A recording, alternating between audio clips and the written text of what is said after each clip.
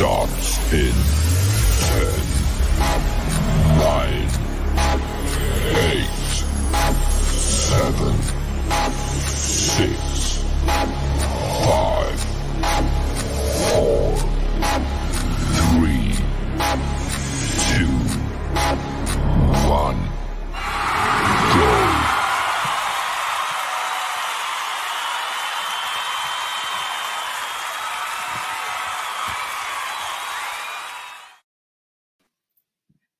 Hi, everyone. Welcome to Turning a Moment into a Movement. And I am your host, J Love. I want to tell you that this movement was birthed the day my son, Gerard, was wrongfully incarcerated for a crime that he didn't do. And it birthed the Justice for Gerard movement.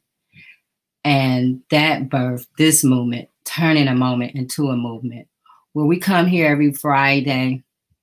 And our goal is to educate our community about wrongful convictions and about other injustices in the criminal justice system. And we're here to get you to think, to get you to research on your own, to get you to not only take our words, but to go and research on your own so you can be real versed and so you can make sound decisions about what we need or what you may want to do to stand up against injustice. So thank you for joining us. Below the you see www.change.org/justice for Gerard. If you go there, you will hear more about Gerard's story. You can sign the petition and share the petition with others. Also, we asking you to please share this video with others on your platform, so the word about the Justice for Gerard movement and turn a moment into a movement can get out, and also it will help educate and with others. Today, we're going to bring on our panel, and we're going to start off with Reverend Tia. Well, hello there. Hi. God bless you. It's so good to see you. I've been praying for you, J Love, and all that you do. And I'm so grateful to be here on the panel today. I have been working with the task force for Flint for reparations, and I continue to, of course, support your movement. I'm supporting turning a moment into a movement because it is so dear to my heart, and because we see it on a daily basis, and we have to continue to speak out against it. And I always say we got to educate first. We have to educate before we organize. We have to educate so people can know what to do and how we need to operate in this society. I am so pleased to be a minister at Transforming Love Community, and I've been there since 2002, where Reverend Shahara Stevens, Dr. Reverend Shahara Stevens, is our pastor. And I'm so excited to be in this community, a part of this group, and knowing that, after having twin boys, that made a difference in my life. Yes. And I knew that I have to be the voice out there, whether they find trouble, whether they have been a part of it or not, because it affects us in so many different ways. And so I am together with you on this. Thank you so much. Thank you. I'm so glad that you're here today. Next, hi, Baraka. You're muted. Unmute yourself. There you go. How you guys doing? I apologize for that. It's great to be here this evening, J Love and Reverend Tia and the other guests that will be coming on. My name is Edward Sanders. I go by the name of Baraka. I am a recent graduate from the University of Michigan School of Social Work. I'm also a member of the Detroit Justice Center Board of Directors. In fact, I'm the most recent or newest member of the Board of Directors. I'm a community activist. I often advocate on behalf of former juvenile lifers without parole, as well as those who haven't yet been released, and those who are incarcerated in general. I advocate around issues relevant to them, and we don't identify ourselves as returning citizens, because you do not return with the constitutional rights of citizens. In fact, immigrants and others in this country, not to take and blame their status, but they actually have more rights than those who come home after having been convicted. And this is why we believe in restorative justice. And I'm glad to be a part of the Detroit Justice Center organization that considers itself to be a movement law firm that take and advocate for multiple issues relevant to Detroit residents, from land rights to centrals, from water to house electricity, to employment, and the removing of barriers in general. So I'm very glad to be part of that. And I should inform you myself that I too served 43 years in Michigan prison, and this July will mark my 4th year home. So the things that I just mentioned in terms of accomplishments, the things that I've acquired since I came home, and I acquired them in less time than generally the Department of Correction put a person on parole, which demonstrate we don't need parole. All we need is an opportunity to be free of the stigma that is placed on us. And thank you very much. Thank you. I'm so glad that you're home, and I'm so grateful for all the work that you're doing. Thank you. Next. Hi, Alexandria. Hey. All right. Introduce yourself and tell everyone what it is that you do. Yes, my name is Alexandria. I am an activist as well as behavior therapist and coordinator. I'm with Michigan Liberation Oakland County team, as well as Accountability for Dearborn. And also I'm with Michigan Representative Kyra Bowden-Zavira, City Council for Oakland County. And I'm happy to be here. I'm so glad you're here. So next, hello, Attorney Hugo Mack. Hi, how are you? Introduce yourself. Well, my name is Hugo Mack, licensed practicing attorney in Michigan, in and out the penitentiary for the last 40 some odd years. I'm probably one of the only attorneys in the state of Michigan to have 2 bar numbers. One vertical, all right, 232-506, and one horizontal, 30997. You see? So I understand the system from all sides. And when I mean all sides, I do mean all sides. Mm-hmm. Having endured wrongful conviction and stayed within the penitentiary myself, I understand what it means to come out and be discriminated against. I understand having advanced degrees and can't get a job at Myers stacking tomato cans. I understand what it means to be discriminated against in housing. Can't get a loan, can't get a car. Public transportation is my limousine, or was for a good while. So I understand these things, that the discrimination against people that have had a penitentiary experience. And one of my main goals is to continue to highlight the hypocrisy of people who say they believe in freedom, they believe in liberty, they believe in justice, they believe in all these things, except when it comes to the person that was in a penitentiary experience, that was wrongfully convicted, or that was overly convicted. You see, when it comes to those groups, those same principles of liberty and justice don't apply.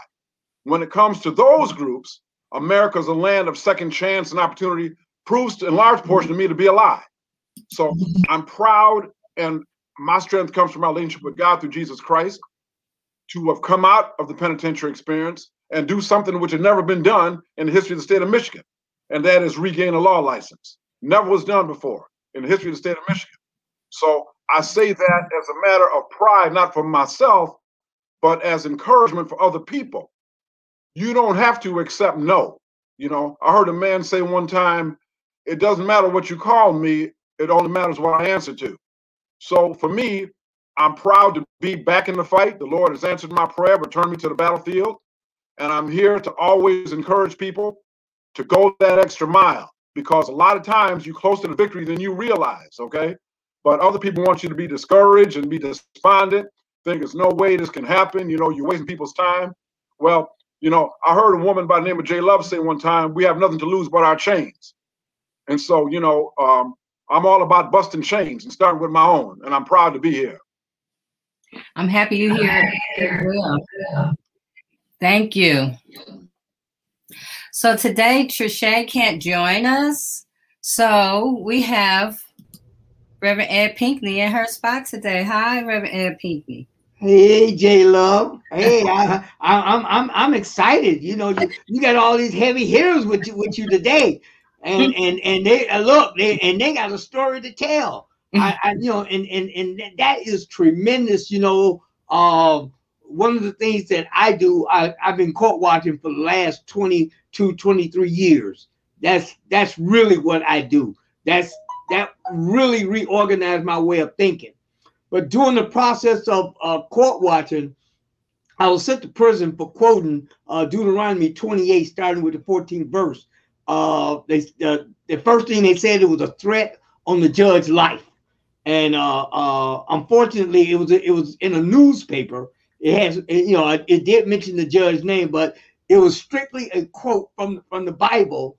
And so my way of thinking, that judge must be doing something awful terrible to be afraid of a quote from the Bible. And he was scared that hell was going to be his home. And it's unfortunate, but we have to make sure that we're doing what we're supposed to do, you know. So that's crucial. And just recently, in 2014, they sent me to prison for forgery on a recall petition, which there was no such charge as for, and I knew that. I told my attorney, I said, there is no charge of forgery on a recall petition. Even if the signature is no good, all you do is cross it out. Everybody, I knew it. And I felt if I knew it, the prosecutor should have known it, the judge should have known it, and everybody else should have known it. But unfortunately, they figure that you don't have the resources to fight. And that's why they're able to get away with this. So I spent 30 months in prison for something that was even a charge. There was no such charge. They labeled it 168.937, and you know it was a penalty, but not, you know, it wasn't a charge, official charge. So the Court of Appeals, they rejected it. They said, you know, whatever they say is fine, you know, because we the Court of Appeal, we say we're gonna get back. But we took it to the Supreme Court, and Supreme Court ruled in my favor.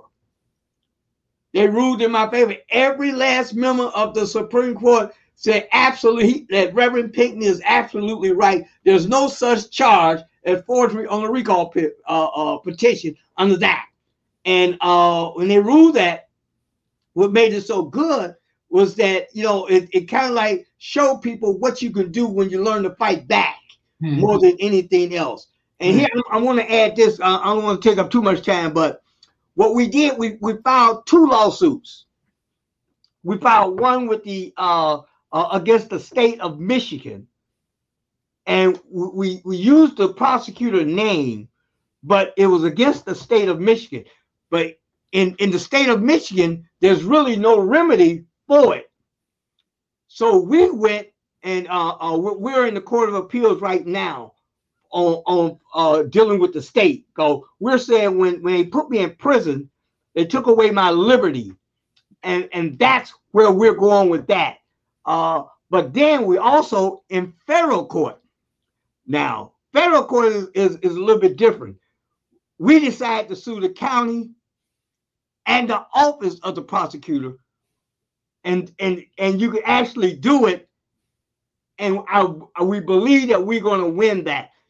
We're fighting this to show people that these are grounds that most times you don't get to this stage. You very seldom, because basically what the Court of Claim told us that there's no constitutional violation when a person is sent to prison with no charge. Judge Stevens said this, but I think she was just trying to get rid of us. and thinking that we will go away more than anything else. So then we filed, we just filed recently with the court. We're going to the claim court, and we're also going to the Supreme Court if we lose, because we think this issue is so big that we think that if you sent to prison and for no reason, or you're an innocent man and sitting in prison, there should be a remedy. You see. Mm-hmm. And that's the challenge. So what we're doing now, we're fighting them on both lands. We get them in federal court and we got them in state court. So and chances are we might win both. But I think we're set on. We know one thing. According to the federal, we're in a better position to win in the federal court than the state court. The prosecutor, he came out and said that he was an agent of the state, not an agent of the county. He works for but he actually is paid by the county. So rather than actually, well, he got the 11th Amendment, so you can't really sue him. So what we did, we sued his office and the county, and it seems like that has legs, and that's running. So that's some of the things that that we do. Also, we reorganized the court appointed attorney system. That's some of our work here by Court Washington. The ACLU used the work that we have done to file in court to make sure that they supply the court appointed attorneys with more money to fight. You see, so we've been doing some things down here, and we staying focused. We know what has to be done, right? And the key is to me, I always believe that there's strength in numbers. And right. when you got the numbers, you can do a whole lot of things. Right. So that's, and that's how it works. And I'm just happy to be here today. We're happy you're here. Thank you, Reverend Pinckney. Absolutely. So today, our inspiration for our conversation.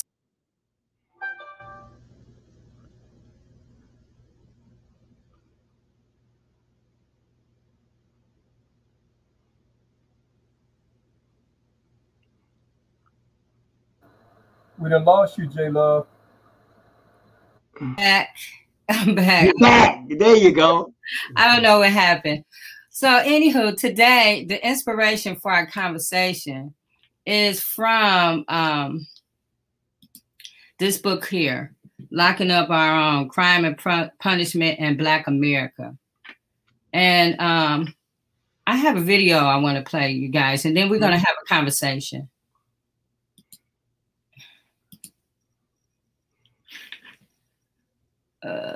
Okay.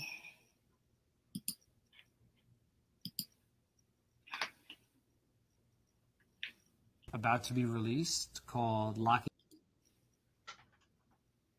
Crime and Punishment in Black America.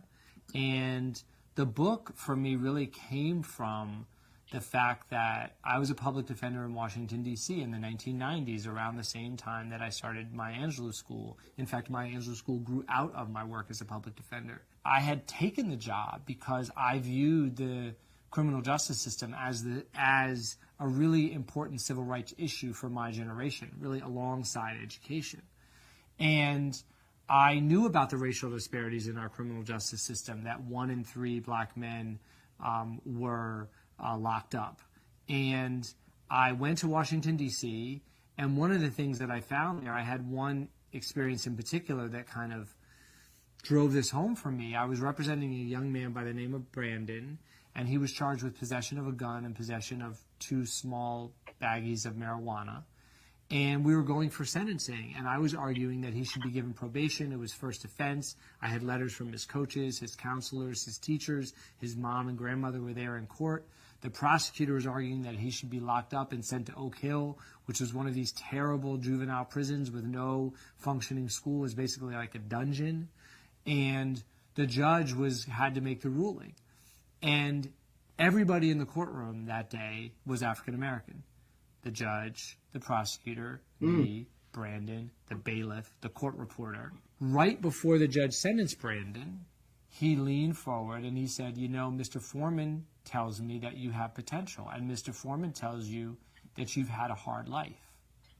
Well, let me tell you, I know life is hard for young black men today, but it was much harder once upon a time. And he goes back and he starts talking about the 1950s when he was a kid. And then he says, we had a civil rights movement. People fought and died for you to be free. Martin Luther King died for you. And he didn't die for you to be out there running and thugging and carrying a gun and disrespecting your family and your community. And he locked him up.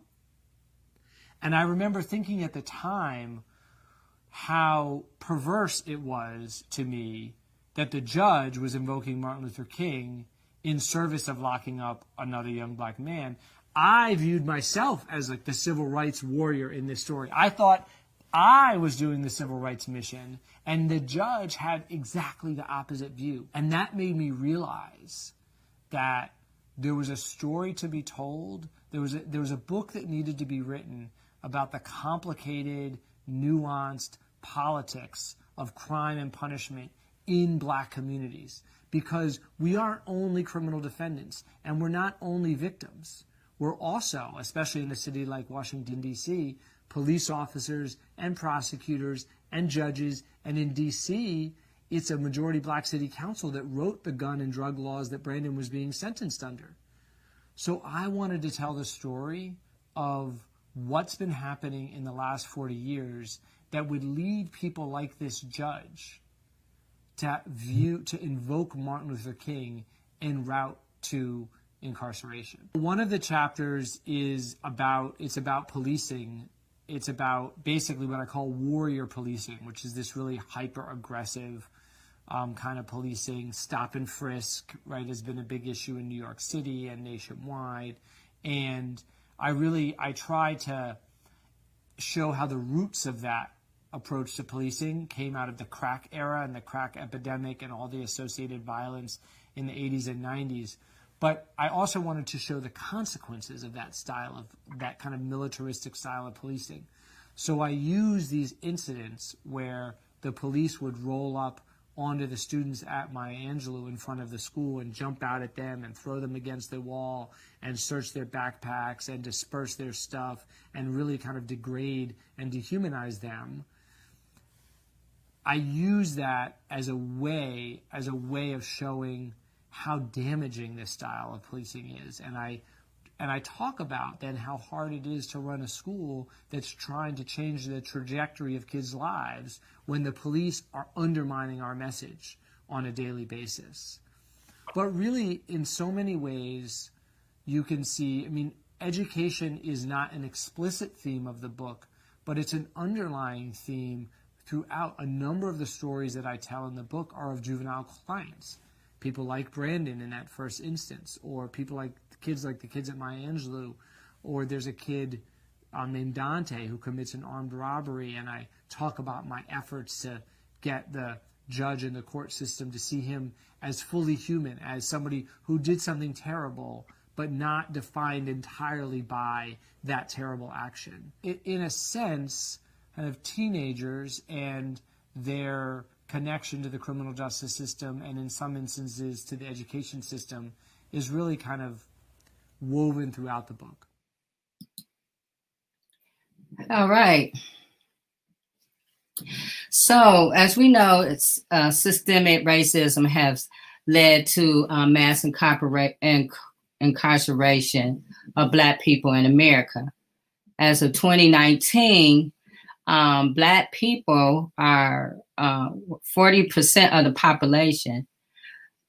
14%, I'm sorry. 14% of the U.S. population, but 40% of the U.S. incarcerated population. And so this book is talking about, and we have amongst ourselves have had many conversations about the same people who look like us, have our same skin color, are also the ones who are involved in this mass incarceration. So I'm going to start with Attorney Hugo Mack, and then we'll take it from there, you guys.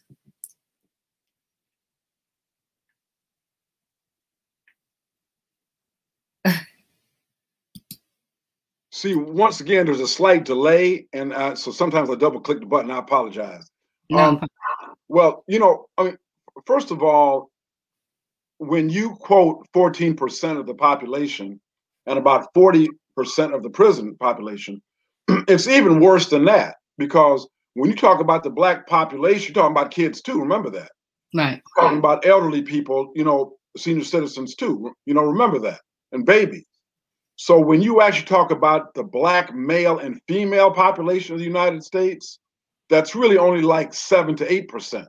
Okay. So, and if you take half of that, let's say 4%, being Black males eligible to be in the penitentiary, to have 4% of the population be 40% of the prison population is astounding. Okay. So there's no question that the systemic racism exists. But let me tell you something from my heart that I've discovered in my practice, okay? The more homogeneous the group, the less race is a matter, okay? And systemic racism is a matter. I mean, I think that what he said about Washington, D.C. is exactly right. Because when you've got Black policemen, Black prosecutors, Black judges, Black jurors, Black victims, the fact that the person is Black who is a defendant is not key in anybody's dynamic in that situation. And whether that's good or bad, I don't know, but it's a fact.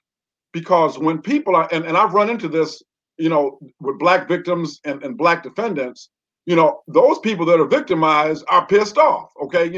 They want somebody to answer specifically, and which is righteous. I understand that, for breaking into their house. So I cannot tell you how many times I've tried to talk, through the prosecutor in terms of victim impact statements, to have somebody, can you have some compassion? This person, let's give them a chance. But it hasn't really been successful. And so I've seen some very vicious criminal trials, for example, murder cases, all Black, victim Black, defendants Black. And I'm telling you, the last of them people that they're talking about is systemic racism. So that is something that we have to address, I guess, in our own community, how we want to handle that. Because people have a right to be safe in their homes. You have a right to come and go without somebody putting a gun to your head. And you have a right for somebody to be held accountable. However, having said that, a system that would destroy a person's soul much more than their body has definitely got to be addressed. So, I think we've got to address that in our community. The Honorable Minister Louis Farrakhan, believed in and believes in self-policing and holding people accountable, criminals, the poisoning our kids and stuff like that. So maybe there's some credence to that. Allie? Yes. I personally, when I see people that look like me, do the same things that people do that don't look like me, I'm not surprised, only because I know internalized racism exists. We all live in this country. Racism has affected us multiple of ways. And we grew up under this system and this structure. So there are people who are complicit with that and okay with that. Also think about how it's just the side of right and wrong that it is at the end of the day. It's not about I love seeing people that look at like me in high places. I do. But if you're in those high places and you are oppressing the community that is most harshly affected by racism, then I would rather you not be there at the end of the day. It's about whether you are helping the community, helping people, trying to stop racism, trying to end that. That's what it's about at the end of the day. And you go to around the world, like mass incarceration. Incarceration is not just an American thing. I know, Seychelles, East Africa, is right there with America in terms of the most incarcerated people, like the incarceration rate per 100,000 is right there with America.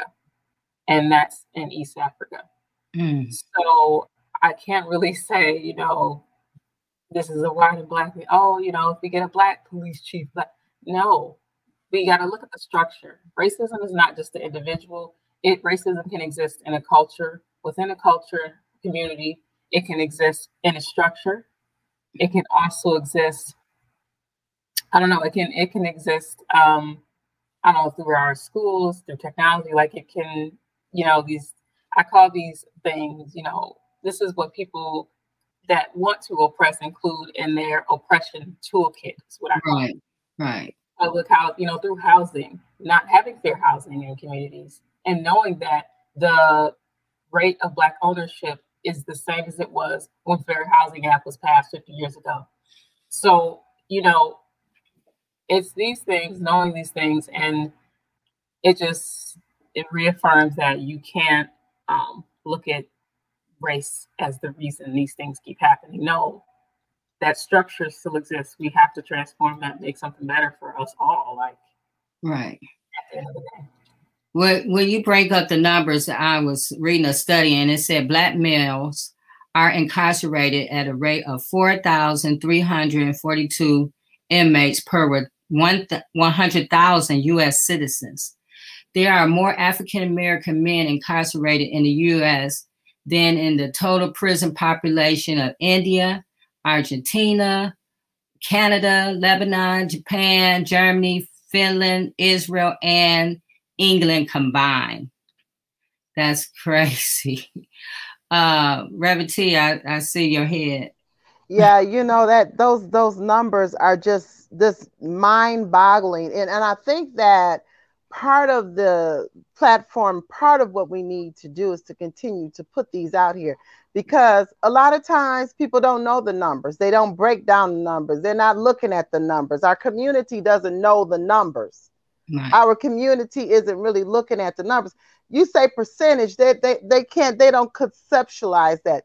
And then when you just stick with numbers only and don't put faces behind it, then it's easier to treat African Americans as non-human. Mm-hmm.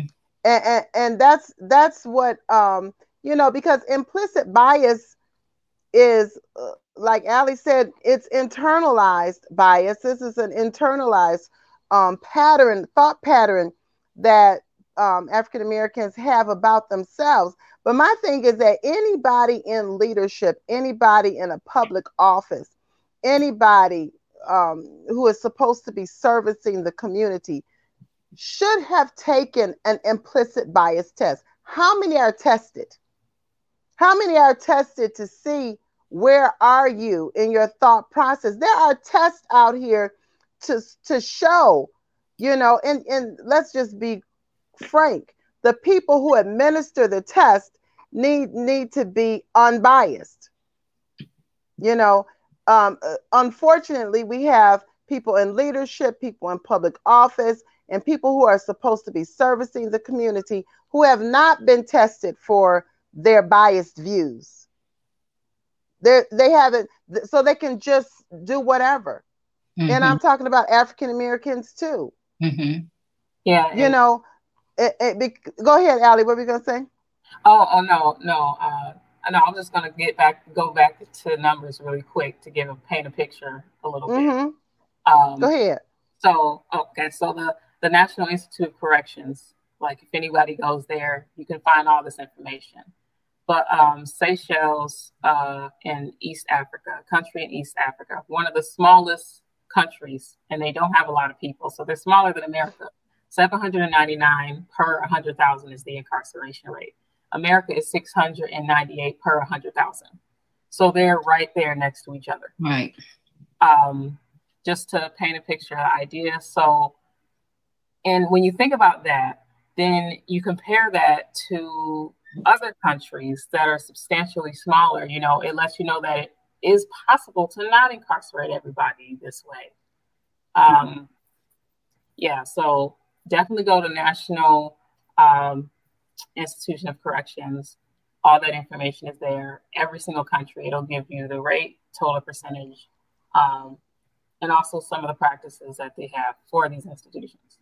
Yeah, because the Department of Justice says there are, according to the Department of Justice, there are more Black males incarcerated in the United States than all the women globally that are in prison. Reverend Ed Pinckney, you got to unmute yourself. You muted, Reverend Pinckney. There you go. Okay. You know, and think about China. China, you know, they have 2 billion people, and there's more people incarcerated here in the United States and in China. And they always talk about the violations that they have. They always talk about how bad it is in China. They always, you know, when you want to bring up something, they always bring up China. China has 2 billion people, and yet United States have more people incarcerated than China. Mm-hmm. And people don't, you see, they don't want to talk about that. I want to say this best about my Black brothers and sisters. I love them to death, but I tell you this much about them. We have a Black judge here. Her name is Mabel Mayfield. And I remember when she first became a judge here over 20 years ago. She was bad then. She was so bad that they allowed her, instead of being in the criminal section, well, they put her in to take away children, the Black children. That's what they did. And she thought that she was doing the right thing. My niece and her is in the same fraternity. And I had the opportunity to speak at that fraternity. And it was so happened she was there. And I called her out completely. Because I don't have no respect for these judges walking around here thinking that they're all robbers of somebody who they can do all these different things. And I said, no. I said, you have an opportunity, you know, in one of the most racist counties in the whole world. Barron County is so racist that they drive around, that you see them like in the South with the Confederate flag and these trucks. That's how they do here. But the people allow it. When you allow something like that, it's going to continue and get worse. But Judge Mayfield had an opportunity to help the community. And had the nerve to be with a fraternity of all Black fraternity. It's a Black fraternity. And she acted like she all this in a bag of chips. And I called her out. Right as I was speaking, I called her name. Because I told her, I said, that woman ain't no good. I said, she done destroyed our community. And she had. But I just say, just to say, you know, our brothers and sisters, we have to call them out too. Yeah. You know, we can't give them a free ride. And most of the time, if we know somebody, oh, I went to school with him. That's to me, that's the worst thing you can ever say to somebody. I went to school with him. He's all right. You know, he's the one who chopping your children's neck off. Mm-hmm. He's the main one. And he think he's doing what he's doing. He think he's doing okay. He said, well, I'm doing right. I'm chopping this head off for the white man. This is the mentality that we deal with. But we have to make sure that we don't allow them to get a free ride. And that's what we normally do. We allow them to get a free ride, and they continue to chop our heads off and join the committee. And that's what I have to say. Baraka? You all have made some very excellent points. One of our tasks ahead of us in terms of taking in abolition or reform work is actually dealing with ourselves, because we were successful. We have been successful in terms of the civil rights era in taking and thrusting African Americans and other people of color into positions of authority and responsibility. But it's not just the position, it's also the mentality, and taking an understanding that you have to have an agenda. Everyone has an agenda. You're taking and saying that you don't have an agenda is to take and say that you are not synchronized to place and time and circumstances. In other words, you're insane. You know, you're insane to take and believe that there is not an agenda. And your agenda should be simply to look out for your own interests, you know, to create a system that reflects a healthy situation for yourself. There's nothing wrong with that. White peoples know how to keep white children and other white peoples out of the criminal justice system, and they do it in a way where it doesn't cause them fear.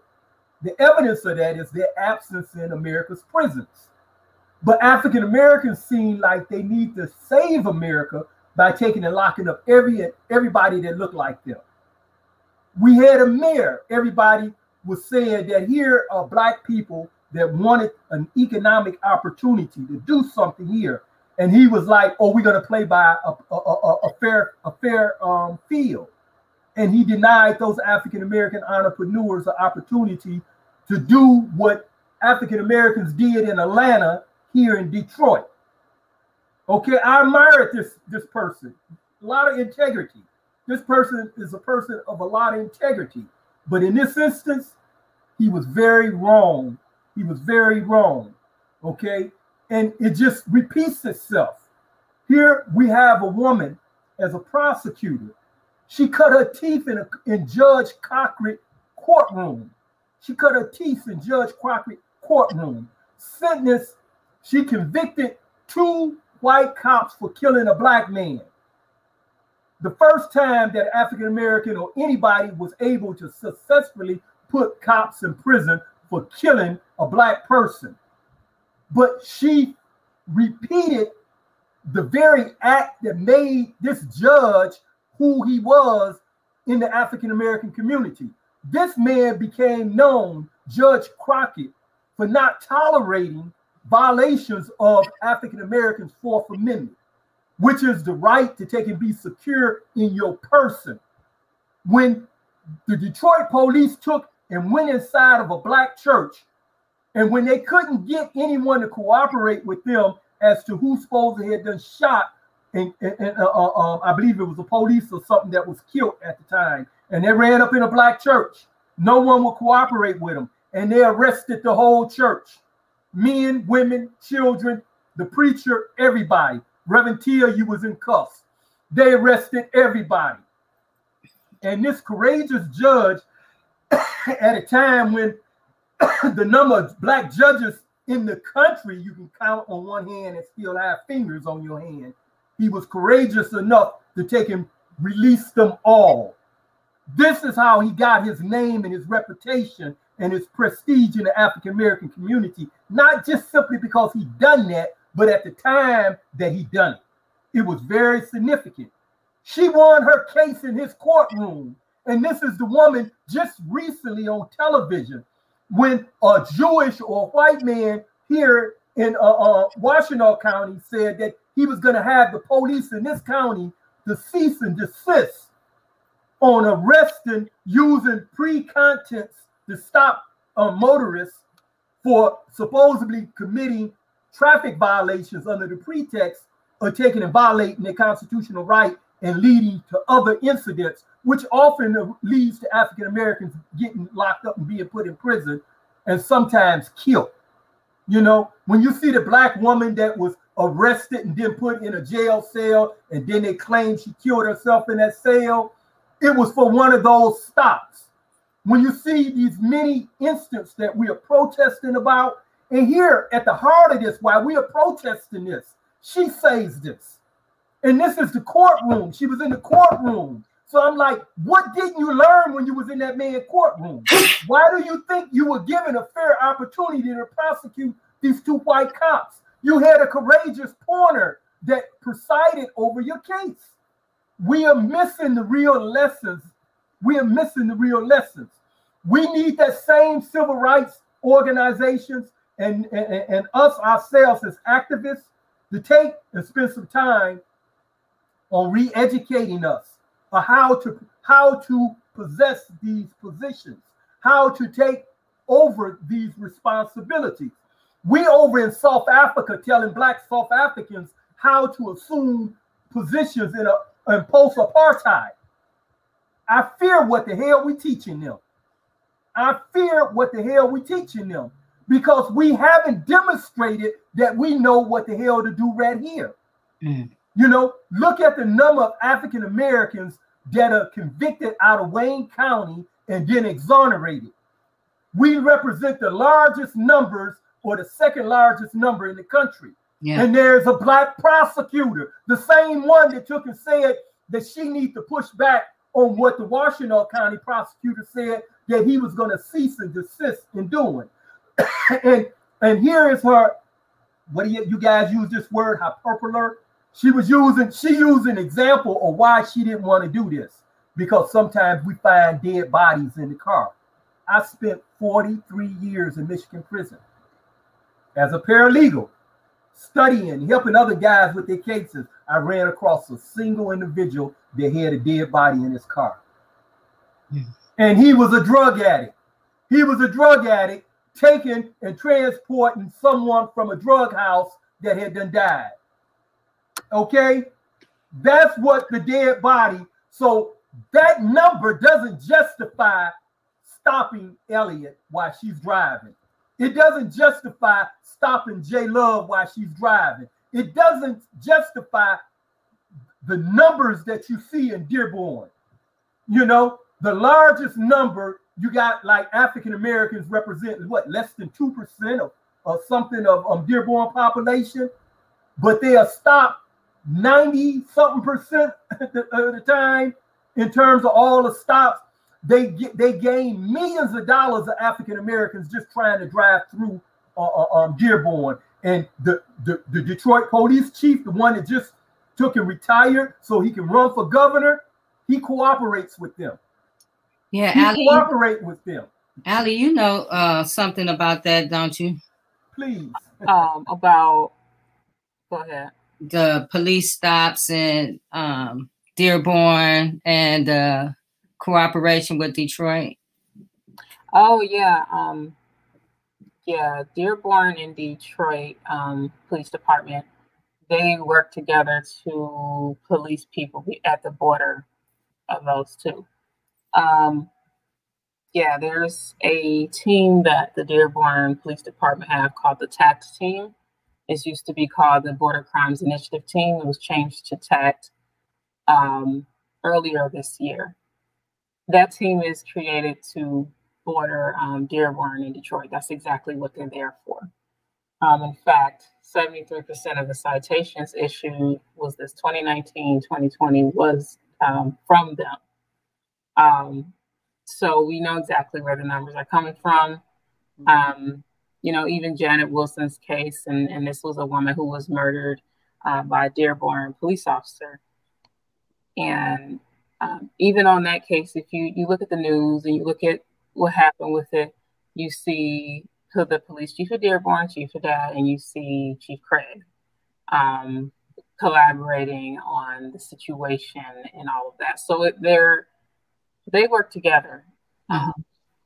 They work together to continue to police Black people, unfortunately. What I go back to with all of this, you know, I don't necessarily see this as something like, you know, we see us in those numbers all the time. We see us in the prisons. We see us being cited and everything. And Black people we don't see.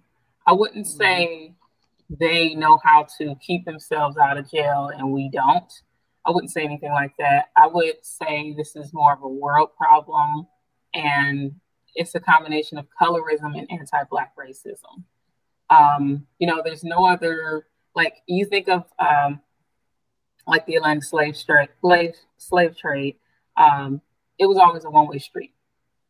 So like, you know, Africans were always the people enslaved. It was never an African tribe kidnapping Europeans, holding them in bondage for thousands of years.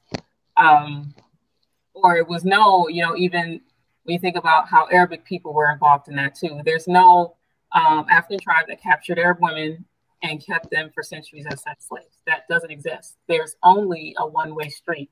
So, you know, that's the reality we're in. And it's about color. It's about racism in America, but it's about color at the end of the day. And that is why, you know, we are where we are on the spectrum of, I believe, on the spectrum of receiving racism, is because of how the world, in terms of slavery and especially capitalism, is set up.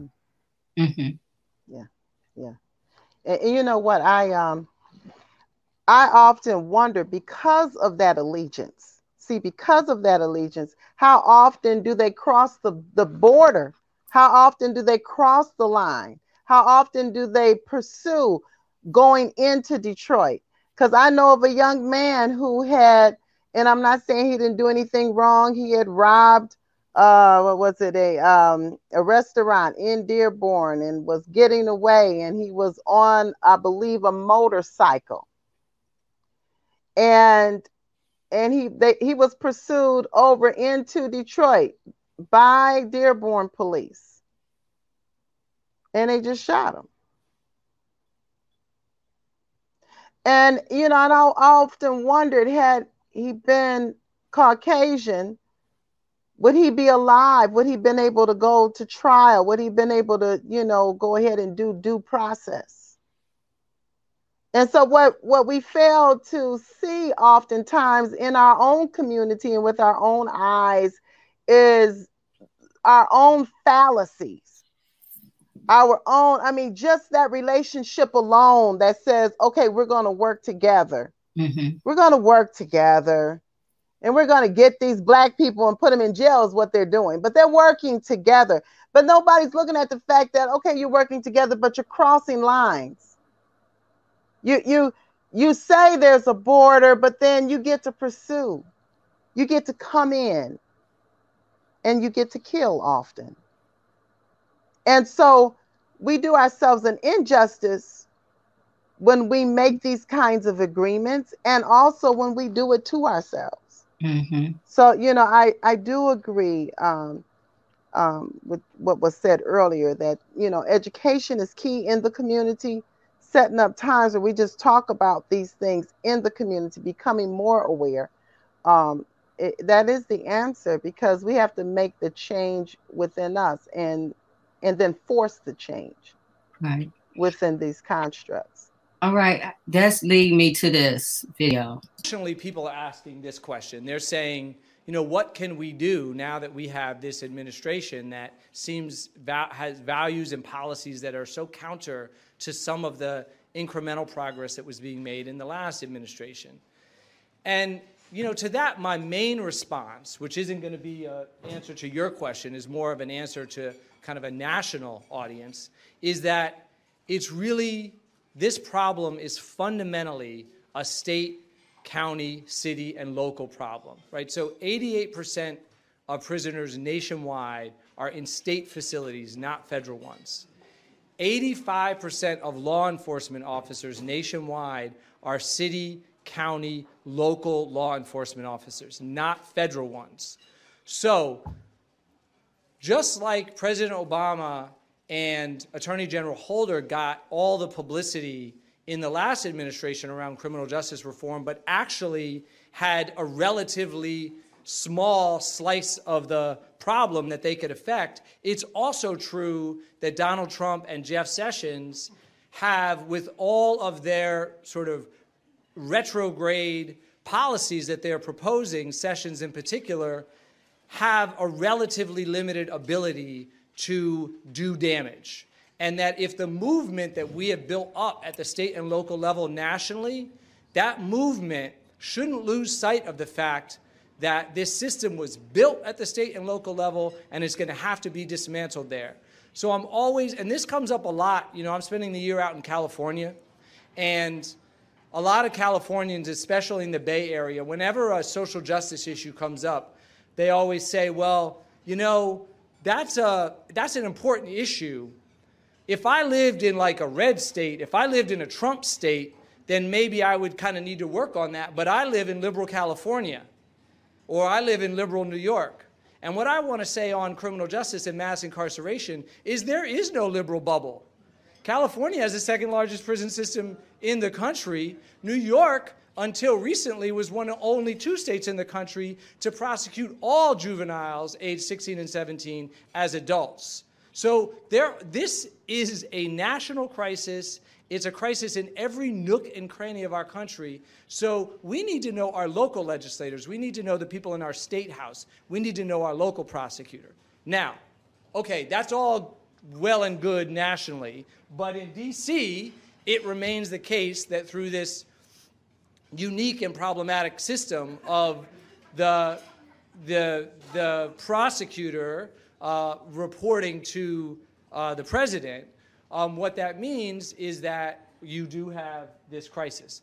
So there, I would say, it's a little bit what I was talking about earlier about everybody operating in their sphere of influence. So one of the things that I noticed when writing this book is just like nobody said, we want to be the world's biggest jailer, especially nobody said that in African-American communities. I mean, I can't find a single example of people saying anything along those lines. But what's also true is there is this is going to be kind of a harsh version of the statement, but I'll just put it this way. There's a sort of a pass the buck kind of attitude. There's a lot of people when confronted with the unjust system that say, like when I interviewed prosecutors about this book, they would often talk about the police. And the problem is that the police bring us these cases, and if the police would bring us a different set of cases, then we would prosecute a different set of cases. And then when I interview judges, they say, well, see, the problem is the prosecutors, because the prosecutors prosecute these certain type of cases. And what I want to say is, yeah, that somebody else, how someone else is working or not working is always a problem. But what can you control? And as a judge, you have a lot of power. And if you don't like the way things are going, certainly under DC's sentencing system, you have a lot of authority to buck that. And that's true for everybody else in the system. So I guess what I want to say is, it's going to be bad. The question then, though, is what can everybody else do in their sphere of influence to mitigate that harshness? And I think it's more than we sometimes assume. Fortunately, people ask. Reverend Pinckney, I want to go straight to you. Unmute yourself, Reverend Pinckney. Yeah, you know, what he's saying is so tremendous. Everybody keep passing the buck. Right. You know, right. And that's how that operates. When you know, and he's right. When you first you start with the police. They're the one who actually arrests someone. But the prosecutor have a choice whether they're going to prosecute that person or not. Regardless whether they bring him in there, he has the option. And the judge can dismiss the charges, you see. So, you know, it's what I have seen and have watched, especially inside the courtroom, is that I see judges. First, I see the police. They arrest anybody. One of the charges that they like to do now, resisting arrest. You see, let's say they tell you to put your hands behind your back and you don't do it. You now have a crime of resisting arrest. The prosecutor have a choice of whether he's going to charge you with resisting arrest. And most of the time, if the police officer presented, the prosecutor is going to charge you with it. Now what they do, they stack the charges up. You have 6, 7 charges of something that, you know, that normally years ago it'll be one charge. Nowadays they got so many. When you think about how they do this, is so, and we allow it though. Anytime you allow it, then you just as bad. See, we can stop some of this stuff if we show just a little unity. There's power and strength. We won't do that. If the lady next door son is in trouble, it's not my son. You know, we don't really care, you see. But if we all decided to go, that's why I started court watching. And when I started court watching, the first thing I did, I got folks together that's never been together. People didn't even like each other, you know. And we have a history of not liking each other. We don't like, I mean, for any reason. We don't like folks because they wearing red shoes. We don't like them because they too tall, too short, too fat, whatever. We find reasons. But what I did, I brought people together that's never been together before and was able to fight this courthouse down here. And the good news is we won. We won a lot of cases down here. We did some incredible work down here that even, with no money, we didn't have any money. And we went, but my thing is that we have to challenge the cops, got to challenge the prosecutor, and we got to challenge the judges, because they don't allow them to intimidate you, because that's the tool that's in their toolbox that they use against us. Attorney Hugo Mack.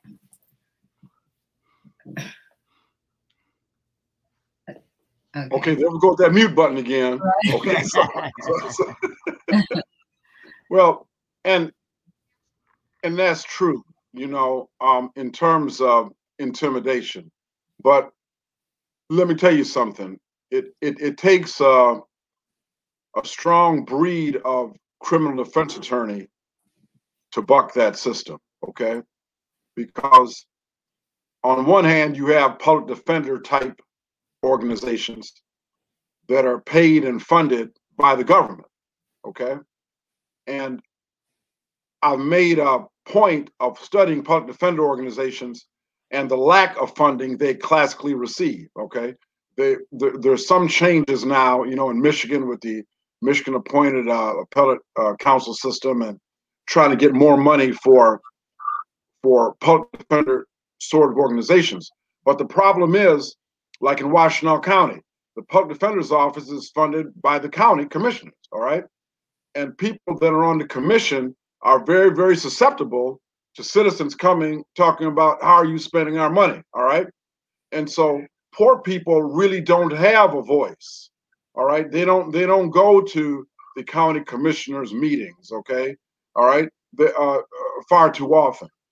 But people who want to save the elm trees or make a better environment for the sparrows, you see, they show up, all right? They show up and they get that kind of attention and funding,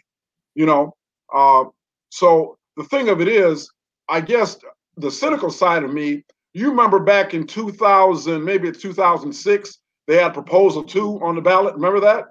That ended affirmative action in terms of using race and gender. Remember that?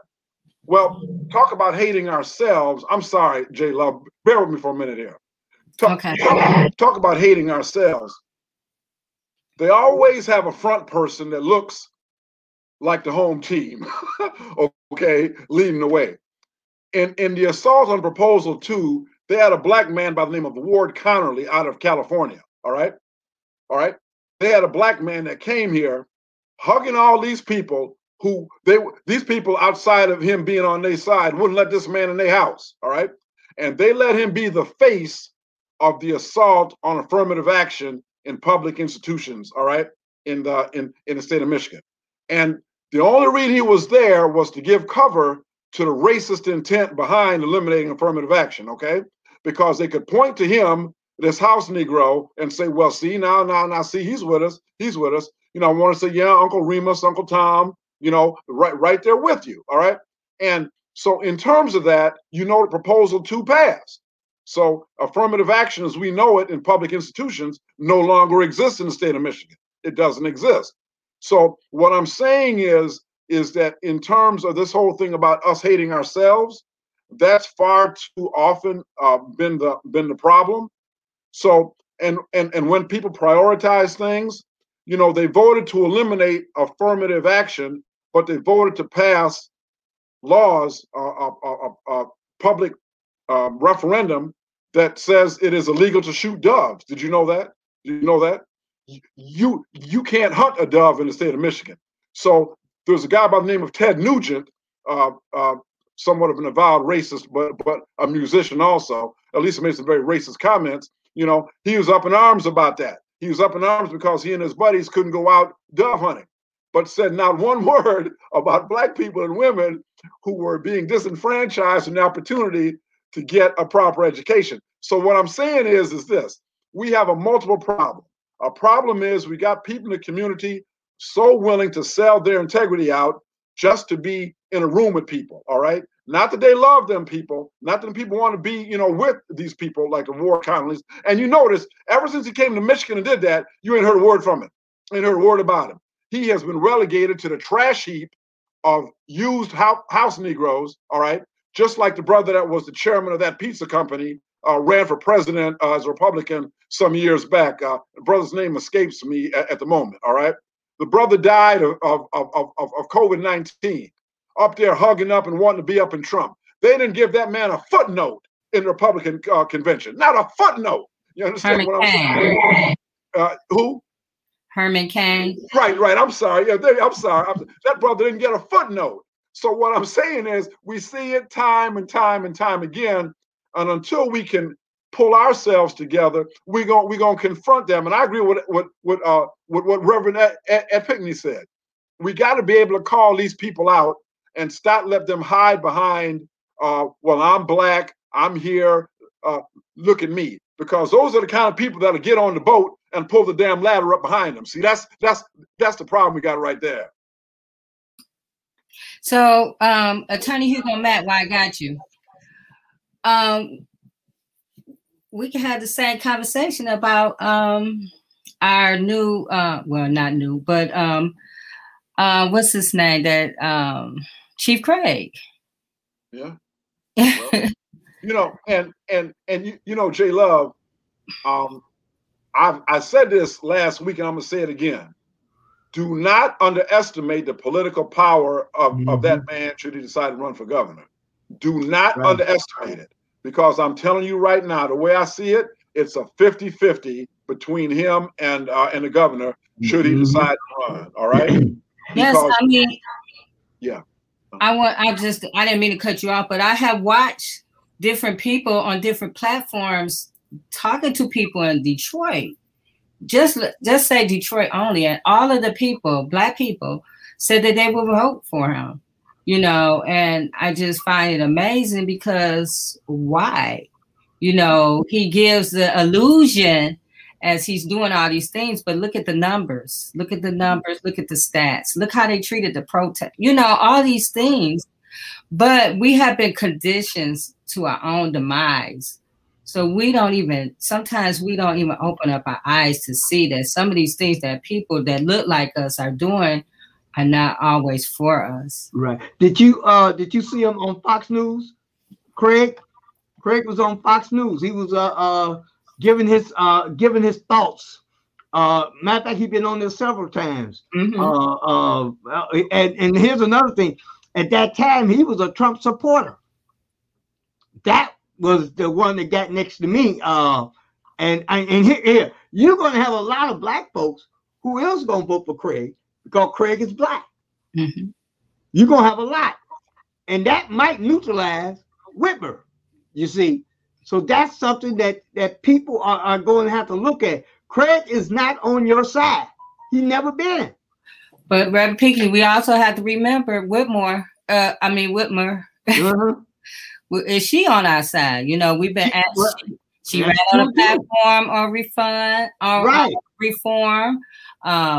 We begged her, emailed her, rally about the COVID in the prisons. There are so many things. How many people lost family members in those nursing homes to COVID?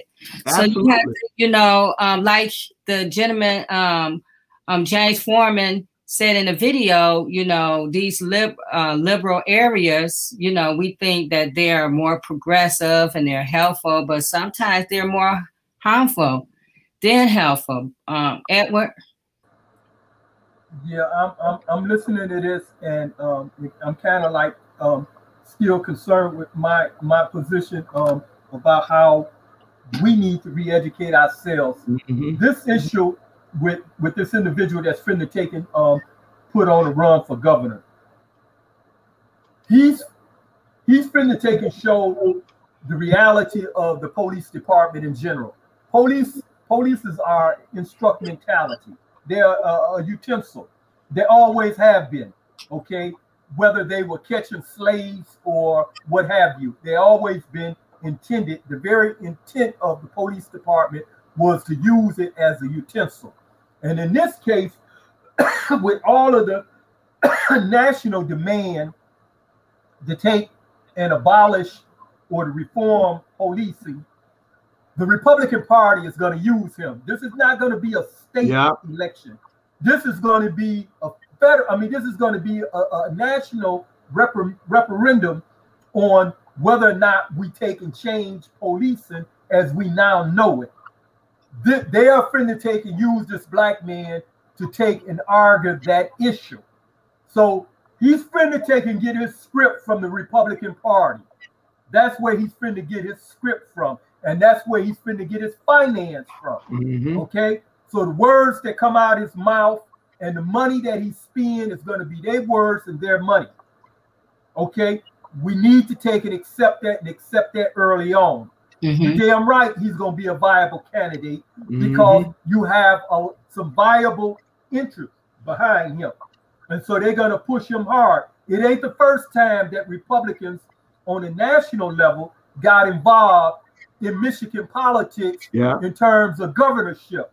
When they feared that Coleman Young would take and run for governor, they took and tried to preempt him with a former law enforcement person that at the time was a former FBI and a Wayne County sheriff, William Lucas.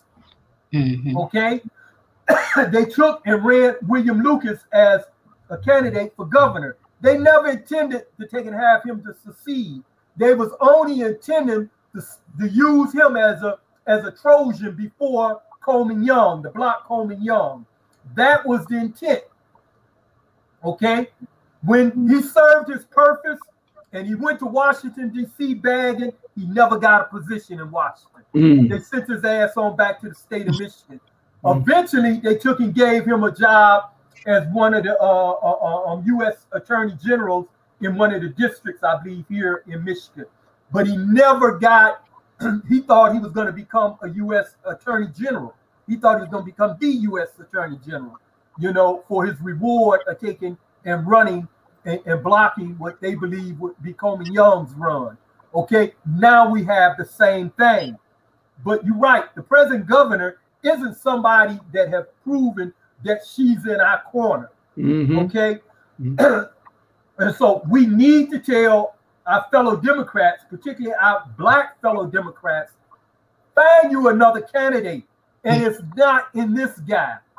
And it's not in this woman. It's not in neither of them.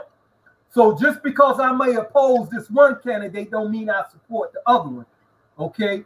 And we need to get this message out real early and real quick that this man would not be running on an issue that is in our best interest. He want to take, if you listen to what he argued on Fox News, you never heard any of his ideas about governing the state of Michigan. You never heard him talk about how he can affect change in the largest city in the state or the largest cities in the state. He never took and talked about any of that. The only thing he talked about was policing. Right. The only thing he talked about was policing. And that's what his agenda is about, is to push back against the reform or the abolition of policing in this country, which is retarded, because this is the civil rights issue of our era. This is our civil rights issue. We are now taking down or attempting to take down one of the remaining institutions of slavery that's most abusive to us. That's not to say that the court system isn't abusive, but they all use the police. The police is a utensil, and that's the utensil that we are taking and trying to rid of. And now they finna take and use a black person on a national stage to push back against that. And we have to make it where this campaign will be lost, because we intend to reform policing in the United States of America. This institution has to change. We have to go after their unions, and we have to go after each and every last one of them every time they goof up on their job. We need to go after them. And to take and run a candidate like this, I know exactly what they're doing, and we have to begin to take and realize that and act accordingly. Right. I agree, because he's been talking a lot about qualified immunity. Yeah. You know, how qualified, they need qualified immunity. And as we're pushing as activists, we're talking against qualified immunity. So when you have someone with a platform, and I don't know if it's you, Reverend Ed Pinkney, or Attorney Hugo Mack, but one of you guys said, you know, his he has a every police station or police station is like his campaign office. Yeah, absolutely. It's gonna push his agenda. Mm-hmm. So he don't have to set up anywhere. He got a whole lot of them all over the state of Michigan. So it's going to take us, you know, sticking to our guns and, you know, fighting this, because he has his name is Sam nicknamed him Hollywood Craig for a reason. Yeah. You're going to find white nationalists and everybody supporting this campaign. That's true. They're going to take off their Klan's sheets, and all of them going to get right behind him. And see how much they love black folks. That's first thing on mind. They love Craig. Oh, we love Craig. You know. And see, the other thing is that is the same thing that happened with John James. Right. Only there wasn't enough push behind John James. See, that's the issue. There wasn't enough push.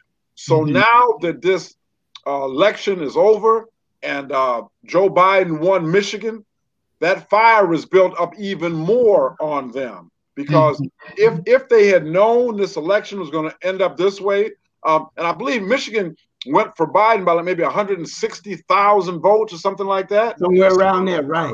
Yeah. See, it wasn't no landslide. Okay, you know, they've got a football stadium in Ann Arbor that holds 110,000 people. That's right. So when you look at the entire population of the state of Michigan, the voting population, so you take that football stadium on one Saturday and half of that football stadium on another Saturday, that is the difference between who got those electoral college votes in Michigan. For you and me, that may look like a lot of people, but spread that out over 10 million people in the state of Michigan, that's not a big margin, folks. That is not a big margin. Right. So my prediction is that they're going to remedy that this time by one, them voter suppression issues in Michigan, which they have, by the way. Two, by those police ramping up even more, because Donald Trump was quote unquote pro-police, but James Craig is the police. Okay, so there's that kinship that's going to be there. That is going to be an awful hard force to overcome. I'm just predicting that. Well, I'm predicting that we have a report card for these people who are in service, who are in positions of service. And we need to begin to highlight them online. We need to be talking about this like we are doing right now and putting it out there and educating the community. This is why he gets an F. He gets an F for service. He gets an F for what he's doing. This is why. And we need to put it out there. You know, why? What are the reasons why? Most citizens don't even know why. They're only voting because he's African American, because he says he's for the people. They don't even know why, you know, why these police officers can go into the courtroom and then have immunity. They don't understand. But we need to publicize it. He gets an F. Reverend Tia, you know, one of the things too, just like John James, a lot of black people voted for him. You know? Yeah, a lot of black people voted for John James, a guy who said he would die for Trump. See, that's my question. He said he was going. I would die for Trump. He said, "How you gonna die for Trump? You're a black man, huh? one of the most racist individuals in the world. You gonna die for him?" That's my question. Like, are we? You know, back to what J Love was saying about the commercials and what she was saying about James Craig and black people want to vote for him, and just, you know, back to what you saying, Tia, about who people just voting to vote or whatever because he's black. Are we like looking into our city? That's what it comes down to. Are we looking into where we live? Are we asking the city for data on the police? Are we even doing that? If you're not, then I can see how someone would just vote and do that. Like, if we're not directly doing that where we live, you're not even looking at it, then you're just going to do whatever and just, oh, well, that's what I see. Yep, I'm just going to vote that way. No, we need to start asking questions. Right. And just because, like, in that video we showed, he's talked about California, how it was a liberal state. yes, liberal, but all these states make up the whole pie. You know, the whole pie is America, and it makes up that top incarceration number that we saw, that rate we saw. It makes that up. So liberal or not, you know, Southfield, for example, you know, I like Southfield. It's not like, when I think about other communities, I like it a lot in comparison to others. But that doesn't mean we don't have problems. We're exempt from this whole racism thing. No, we have some things to figure out, regardless of you like it or not. You know, we all are in this country. So people just need to start realizing that regardless of you like them because they're Black, they doing what you think they're doing a good job, they still are up under that system of racism. So we have to fix it. And just like you said about liberal California, they're the number 2 of the most incarcerated people in the United States. And just like Michigan, we were talking about Michigan, we were number 2 in exonerees last year, you know, and so we have these problems, and that we can't be a part of the problem by not doing our own due diligence. We have to do our work. We have to, because if we don't understand our history, then we keep repeating the same things over and over again.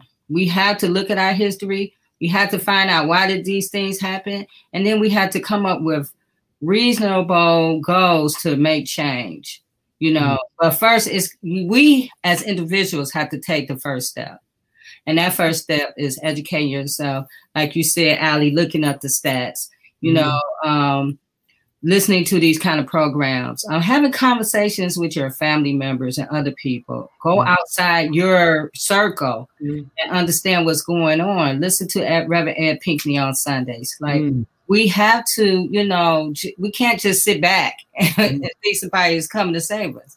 If you think Craig is coming to save you from Gretchen Whitmer, Mayor, then you're being delusional. You know, he's not saving you. You know, he's going to add to more of the problem.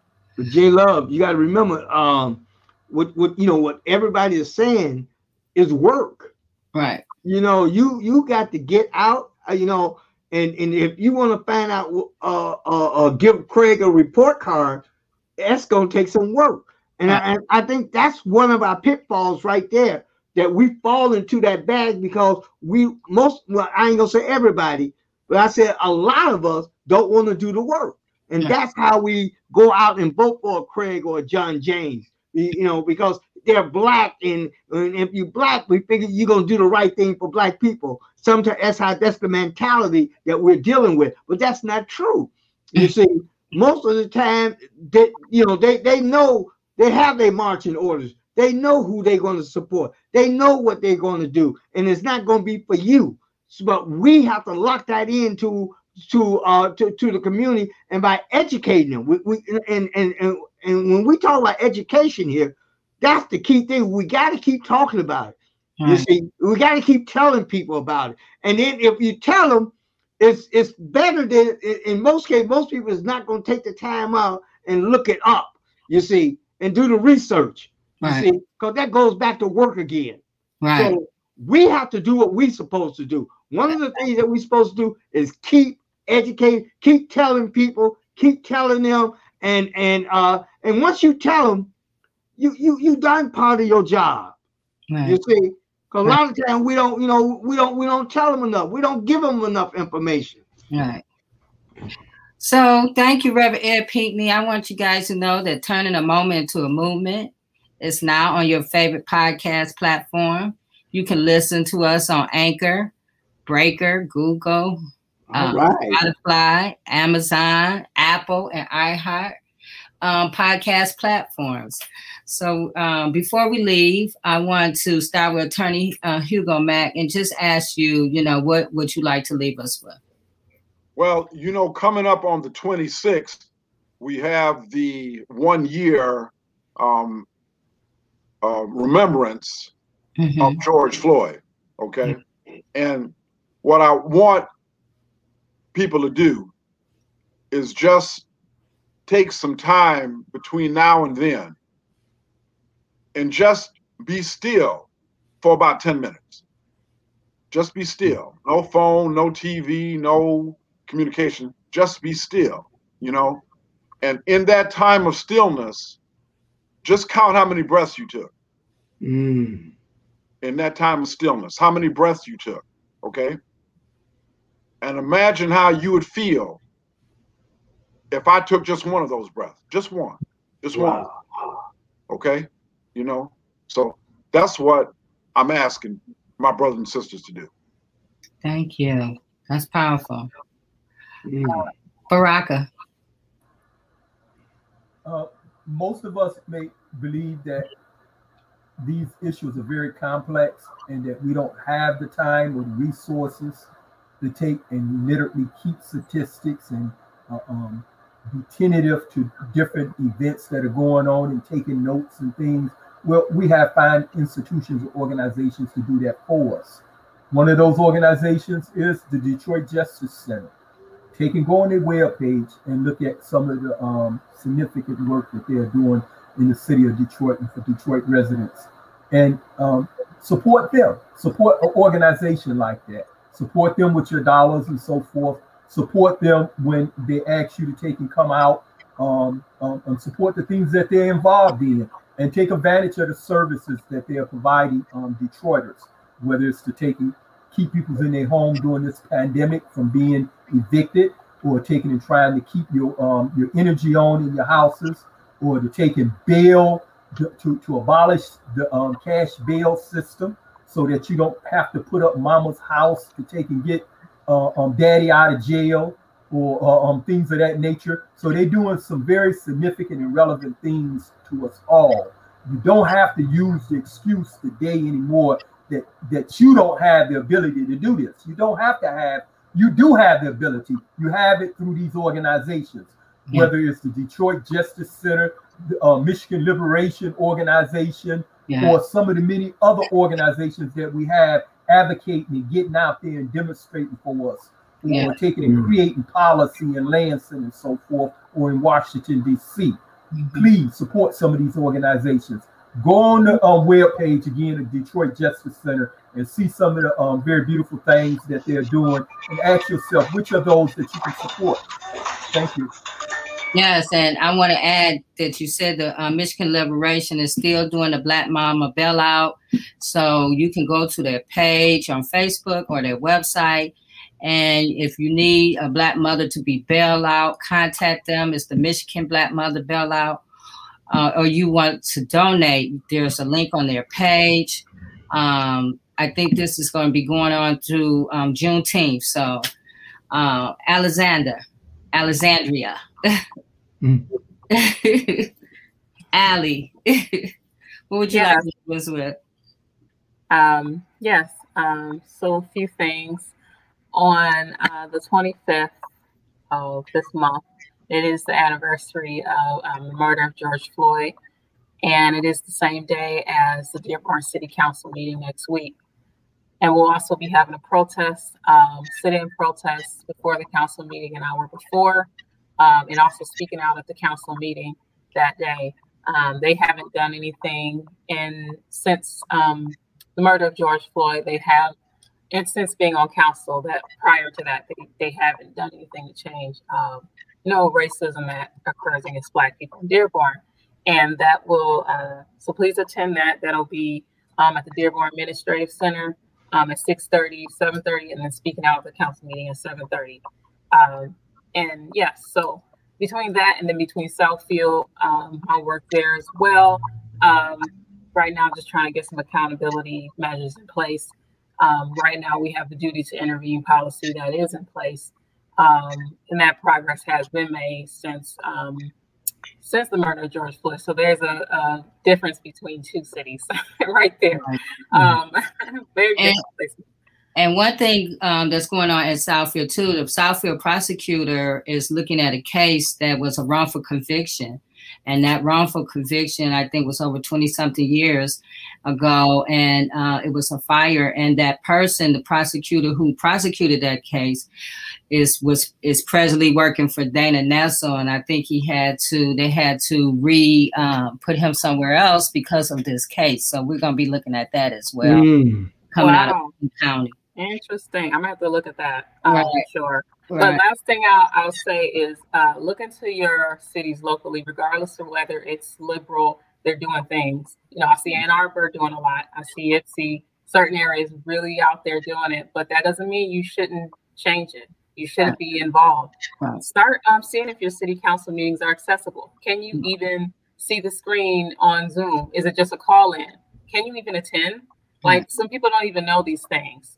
Start asking these questions. Start digging into these things and change your community. Yes. Reverend Tia? Oh, okay, Reverend Tia's gone. So, Reverend Pinckney, thank you for joining us. Oh, it's an honor. Patricia, we appreciate you from Benton Harbor. What would you like to leave us with? I would like to say this. Those of you who are listening, I'll make it short and brief. You should get the opportunity to start court watching. You can do it by Zoom from home now. And I think that it's a gigantic experience. That way you will know what to do and what not to do. Mm-hmm. And also, we have filed 29 commutations for people to be released from prison. We've been fortunate to have 24 of the 29 released. We just filed one recently to get this young man out, but he needs to see a psych. But we're on it. We're on top of it. And I just want to say to everybody, when you fight, you win. Yes. And that's what we want to go. We want to fight everything, because I like to fight everything. On that note, I'm going to say good night. And I also want to send condolences out to my family, my cousins. They lost their son. He was in a hit and run accident Sunday night, and somebody ran him over and kept going. And his funeral is Saturday, and it's also his birthday. And so I want to just send some love to our family. And Baraka, you wanted to say something before we leave? Yeah, and I don't want to step on that. Definitely, I send my condolences to you and your family as well. Absolutely. I remember you saying something about that on Facebook too. So we all send our condolences here. I wanted to mention to Reverend Pinckney, if you don't already have a gentleman on your list by the name of Eugene Rivers, they go by the name of Ali Shabazz. The gentleman is in his, I believe in his 80s now. Okay. He's been locked up since I believe the mid 70s. Make sure that you have him on your list, Eugene Rivers. Why don't you give me some more information about him? Okay. Do you know Jerry Wilson? They call him Sarge. He's in Coldwater. Sarge? Yeah. I knew a Sarge, but I don't know if it's the He's been down 42. He's the next one that, you know, we're working on him right now as we speak. And he been down 42 years, and we got to figure out a way how we're gonna get him out. 9 out of 10, I know him. If you don't spend that much time, guys like that, we done all run across each other. If not in Ionia, Jackson, Marquette, and Huron Valley, we done tend to have been at those prisons together. And I know that there are some gentlemen, you know, these are guys like in the case of Eugene Rivers. This is somebody, when I left prison, he was alternating between canes and wheelchairs. Okay? Not a threat to anybody. Well, give me on a daily basis. Give me some information about it, okay? And I promise you, we'll look into it. No problem. Thank you. Thank you, everyone, and you guys have an awesome weekend. It's going to be pretty nice this weekend, I think. So have an awesome weekend. All right. It is our duty to fight for our freedoms. It is our duty to win. We must love, respect, and support each other. We have nothing to lose but our chains. Thank you, everyone. Amen. Thank you. Amen. Be blessed, everybody. All right now.